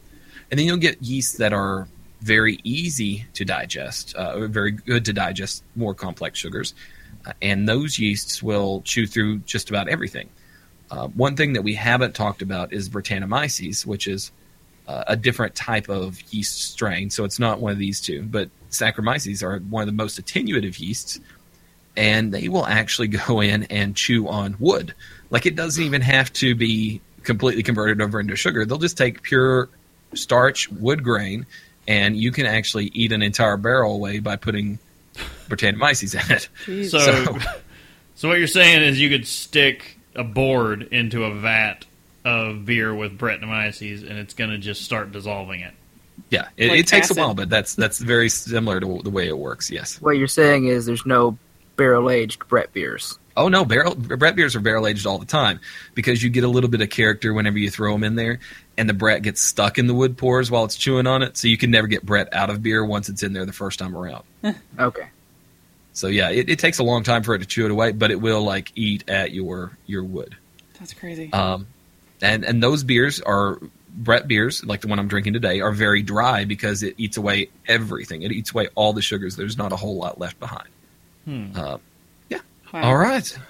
Very complex topics. I understand a lot of science in there, a lot of things to talk about, but a very simple overview of if you're going to start looking at charts and deciding what type of yeast to put in your beer, those are the key topics that you're going to have to look at if you're ready to start jumping into water and trying to learn how to better adjust your water.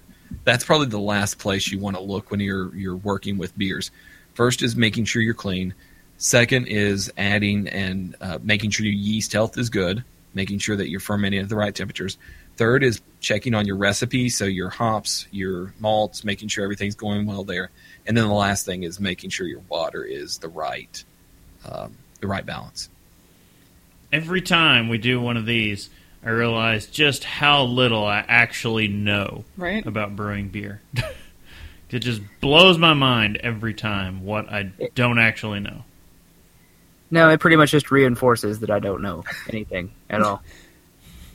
The biggest thing is each one of these topics that we went over, the 4 key brewing ingredients, each one has its own book out there in the brewing series that I read a lot from.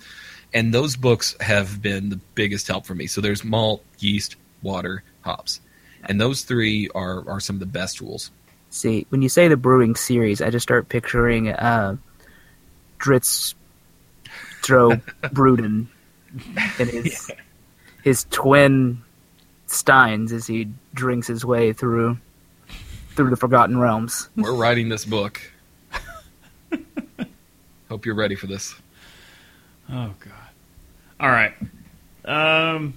So questions? Anything that you I mean, there's a lot of stuff to go through, so I'm sure there's some things that I went by really quick. But is there anything specifically that you needed to know?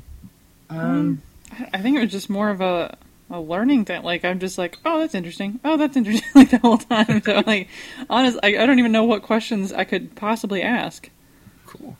I love it. We'll maybe dive a little bit deeper into these sometime in a year or two. We'll go a little deeper in water or go a little deeper in yeast, but a good overview and you know, regardless if you're a home brewer or not, these are good things to know. So when you go to your brewery, you can talk a little bit better to those brewers there and know what they're talking about whenever they talk with you. Yeah. I was trying to find like an infographic and it's starting to go down a rabbit hole, so I'm just going to stop for yeast and stuff. Because, like, then there's, like, ice cream and beer pairings, and I'm like, what's happening right now? Oh, yeah. It's like, It'll have to be a news gonna- story next time, but New Belgium's doing another one of those. oh, jeez. But yeah, no, this is really interesting. I know we touched on a little bit of it on it was our lager episode, I think it was, when we talked about the difference in the top fermenting versus the bottom fermenting. So we It's the only way I knew that the difference in those yeasts. right. So like at least we've covered it before to have some kind of background. But yeah, I would recommend if anybody listening has any questions and they want to write in, please feel free, and we will pass that along and get an answer from Casey about that. Or you know what? I'm going to plug again. On the Twitch Brewing channel, Mort Chateau. I'll follow me on Twitter. I'll let you know whenever I'm brewing out there. And you can ask questions as I'm going through the recipes. And so you'll know, Yes. you'll be able to ask questions, immediately get a response right there, and I'll be able to talk extemporaneously. Hopefully no one asks questions. Well, hopefully they do. Maybe I could learn something. Ask a question that I don't know, and then we'll turn that into a Stump the Brewer type session. I mean, maybe there'll be someone in the chat just trolling Casey. I did get one yum today. He won. He For some reason. Yeah, we'll definitely link to the Twitch thing on the website. I was thinking about like kind of going over our site anyway and just kind of like figuring out, if we need to change anything or update some stuff. So, Cool.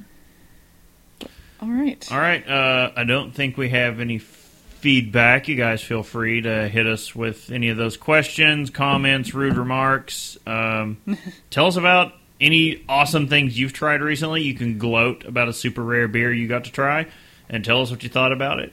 If you go to a festival or something, let us know all the awesome things you had, what it was like, if you got to talk to any distributors or brewers or anything like that, because they do show up to those kinds of events. Yes. Especially if you went to Great American Beer Fest. Yes, would love to that's hear kind of thoughts what on I'm hinting at. Yeah. If any listeners got to be in the general vicinity, I know there was just a mass amount of parties happening at every brewery in Denver surrounding that. So if you even went to one of those, let us know what was happening, because I know every brewery in Denver was tapping the most spectacular beers that they've ever made during that. All right. Super jelly.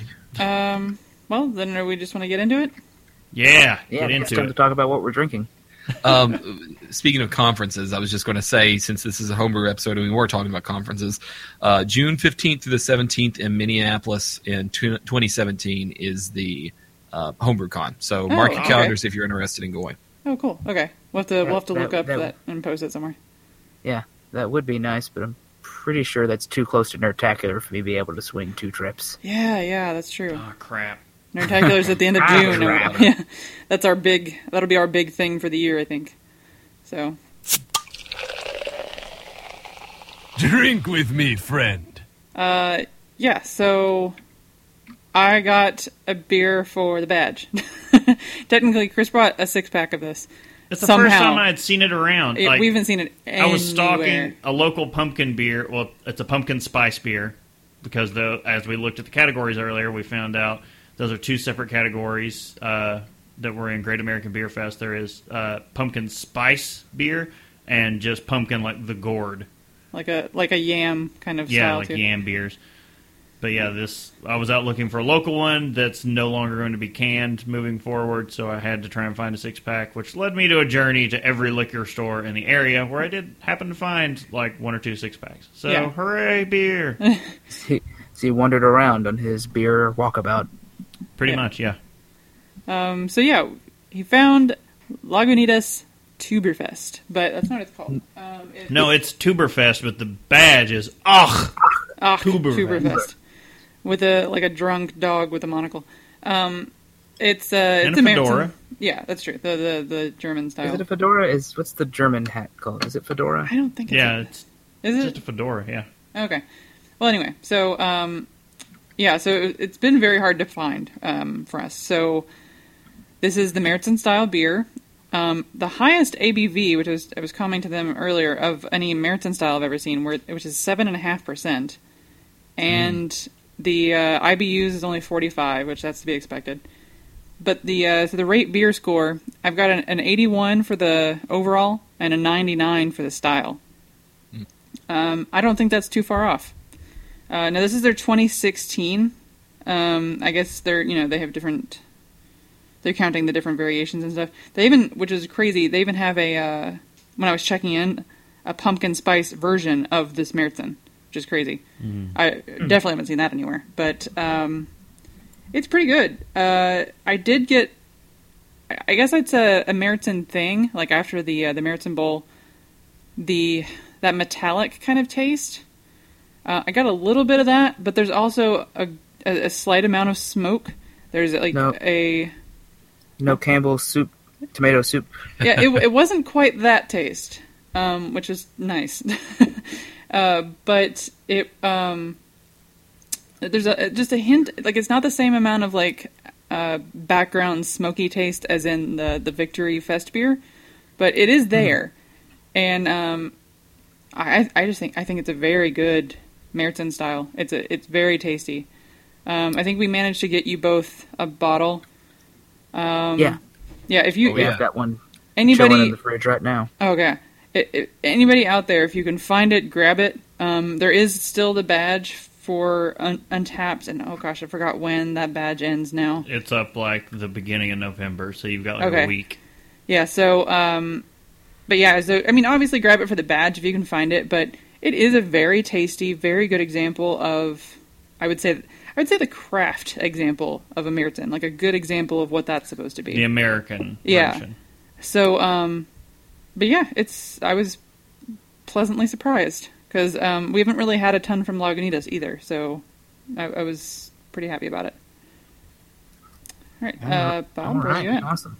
Well, I've gone through 2 beers in this episode, but we're going to talk about the one that I haven't drank on the show before. At least I'm like 80% sure I haven't drank this on the show before. Excuse me. Midway through the show, a beer had gotten just cold enough that I could pull it out of the refrigerator. And I picked up the Expedition Stout from Bell's. The Russian Imperial Stout, coming in at 10.5% ABV and a IBUs of 78. Has a rate beer score of 100. Woo. Wow. Both Nice. style and overall. I don't think I realized that was a Russian Imperial for some reason. That's I part of me I think had forgotten it was, and I took that first drink and I was like, oh, it's good, but I was not prepared. I guess we see so few actual 100s. Yeah. That at least come across for us on rate beer because it's just so hesitant. Like they don't just hand out 100s on there. So But it's really nice. It's got a little bit of that earthy taste, not quite to dirt, but it is like earth. It is like a nice earthy taste, but it's also got some good chocolate flavor in there too.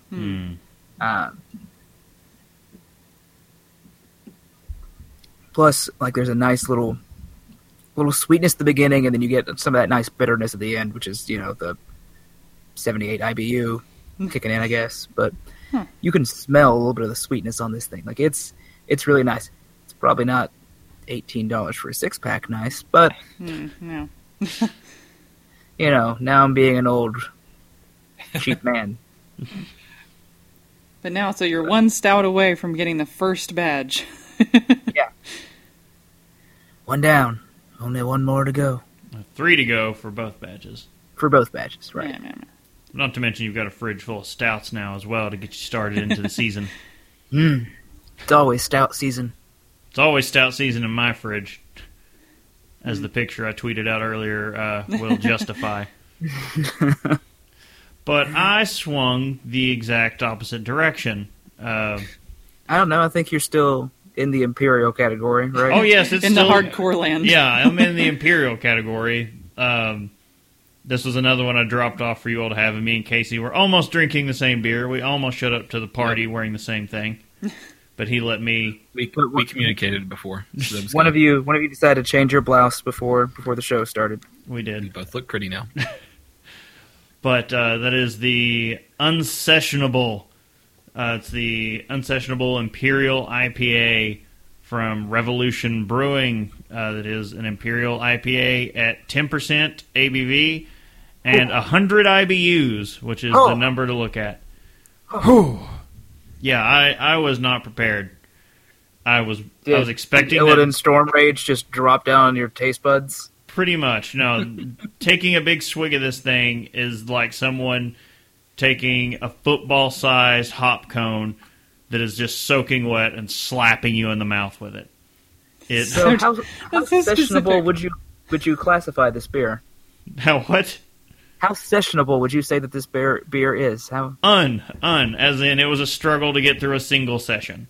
A single one like that. So not a fan? I've got some more in the fridge. I don't know what I'm going to do with it.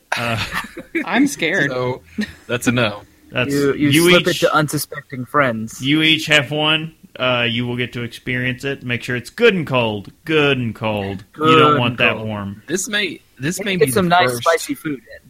Yeah, yeah. Oh, it'll override anything else. This may be the first canned beer that you may be able to throw in your cellar. Oh yeah. Jeez. Throw it in there and forget about it, maybe. That is right. Oh god. Yeah, maybe in a couple of years that'll drop down to a point where I'm like, that's nice. No, it was a bit more. And think about that. The rate beer was 94. I can see it, like, if you're a serious hophead, then this is what you're turning to. I am not a serious hophead, so it was a bit much for me.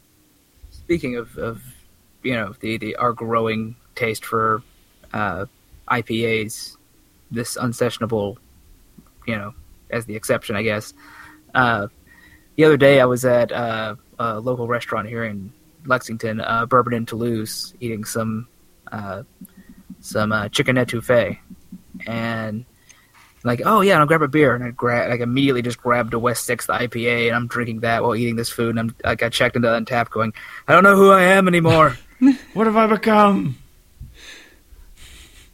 That said, that did pair really well with a nice spicy thing. I think Nick, one of the people that On Untappd, yeah. on Untappd, One of us. Checked in, going, one of us. Yeah. I'll see you go in the direction. All right, Casey. So what did you change into so that we both looked pretty at the ball? Oh, I went real sessionable. So you all went up there with the high end, like a 7.5 Marzen and a couple 10%ers. I went in like a 5.8 black lager Schwarzbier. This was one of the breweries I went to. So, like I do, I'm on the road for work. I can't hear Schwarzbier without thinking of Mel Brooks movies. Yes. Schwarz. May the Schwarz be with you. So, Sorry, go ahead. No. This was one of those breweries that I went to a few weeks ago in Alabama. Huntsville, Alabama, I think. Yes, Huntsville. And so there was a row of breweries. So Alabama a few years ago was one of the last states to allow home brewing. They have some really old, neglected beer laws, and so the brewing scene that's there is just now really taking off. So I don't think those are the only old neglected laws in Alabama. Still have dry counties where we're from. Mm-hmm. True, but at there up until about 2 years ago, home brewing was still illegal. Yeah. So there were the brewery that this one comes from. It's the Midnight Special Black Lager from Yellowhammer Brewing. It's only been around since 2010. Those guys, I'm sure, were brewing in the closet at that point. It was still illegal when they started brewing, I'm sure. So, you open up a brewery and they say, "Where'd your recipes come from?" "Oh, we just started them as soon as we opened our brewery." That doesn't happen. Around, they turn like they're brewing in the back of some barn or something. Look out! Quick! It's the revenuers! Dump the batch! That's the sort of Wild West that you kind of look at and see. But these guys, the coolest thing about them is the fact that they have moved into this new facility where there are 3 breweries right beside each other. I remember this one, Yellowhammer was one, and so was Straight to Ale Brewing. And so those were some of the earliest ones that started up. The coolest thing about them is the facility that they're in is an old middle school. Like an old style middle school. It's probably 30 years old. It was shut down, and these guys came in and started to put bars and breweries in, like the high ceilings of the gym. So the high ceilings of the gym made a perfect environment to have all their high beer fermenters in there. So it was just perfect. So you're sitting at the bar, you're looking in the gym, you see all the fermenters. All the classrooms ended up being like little video game rooms or storage rooms or something like that. So it was just really cool.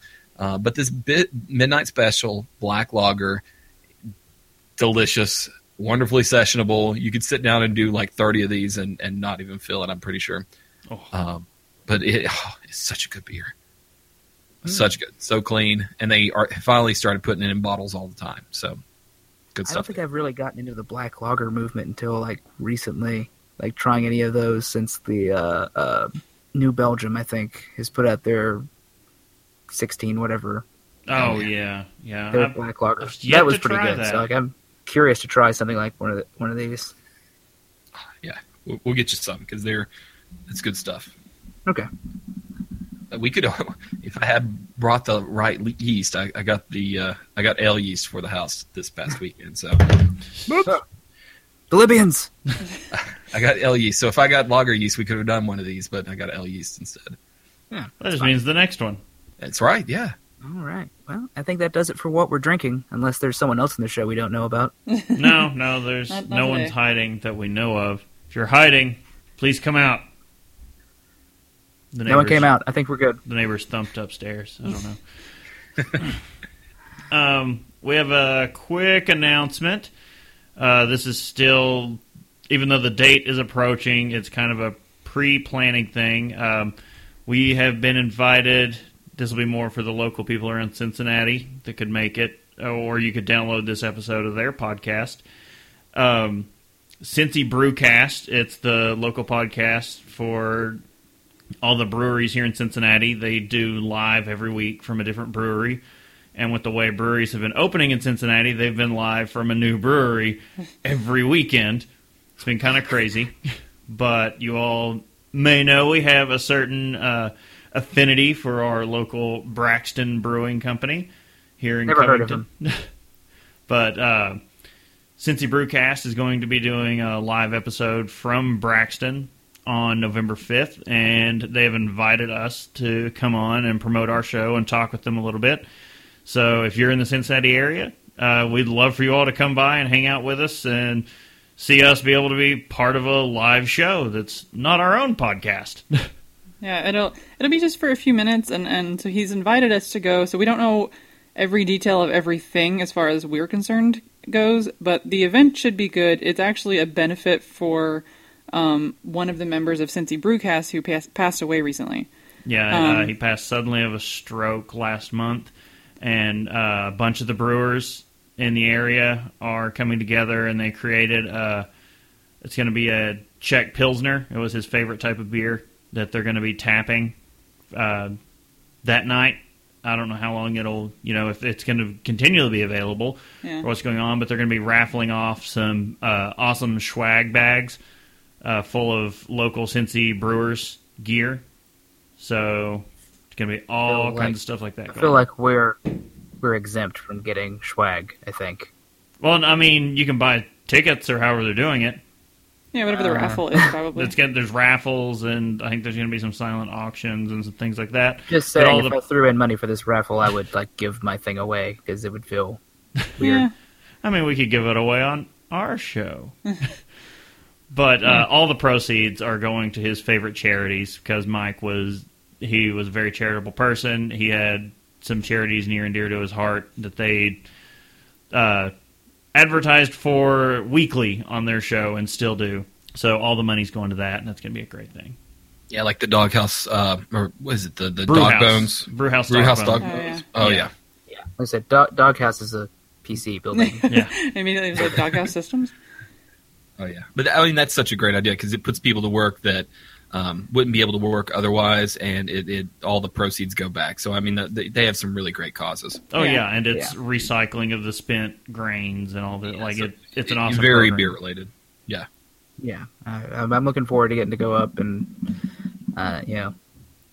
be a part of this. It's something that should be a good time. Hopefully it's going to be all four of us. up for that.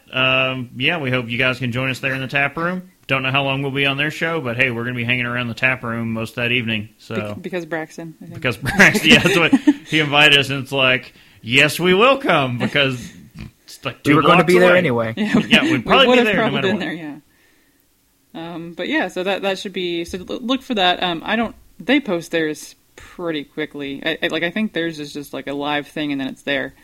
So I imagine that'll be quite soon afterward. And it actually works out. I was looking at the calendar. That's an off week for us anyway, like in between our normal recordings. Sweet. So it kind of works out.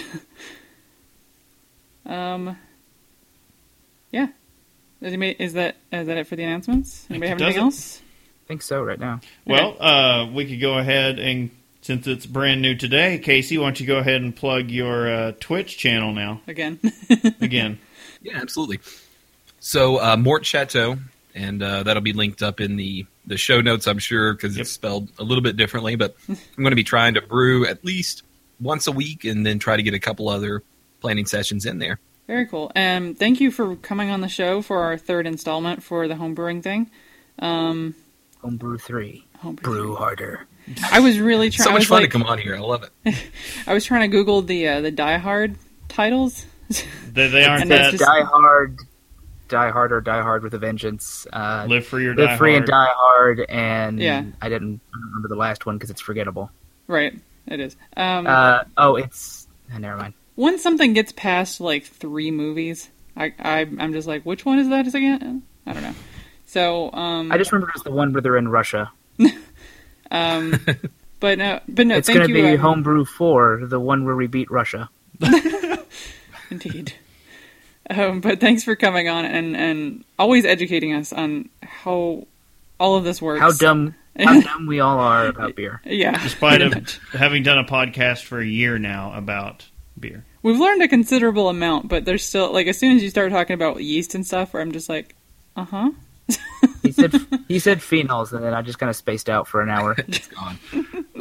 Yeah, and that's where going to some of these conventions and making sure that, like, just listening to some of the stuff. So even if you can't make it to the brewing convention every year, if you're a home brewing club member, and I always like to plug them because of everything they do. Whenever I went down here to Yellowhammer Brewing and to some of those guys, I was able to show my homebrewers membership card and get special deals down through there. Oh yeah, because like you get crazy deals. Because they also give you deals if you're a home brewer thing for. I think isn't it buying supplies at BeerWorks give you a discount too? Yeah, and so I get 10% off usually when I buy my homebrew supplies. If you go, so not the one in North Carolina, but the one that's in California or out the West Coast. If you go to Sierra Nevada Brewing Company and show your homebrewer's ID, homebrewer club ID, they give you a free flight of beer. So there are some great things that you can get with that membership that you wouldn't even if you didn't brew, you would still use them.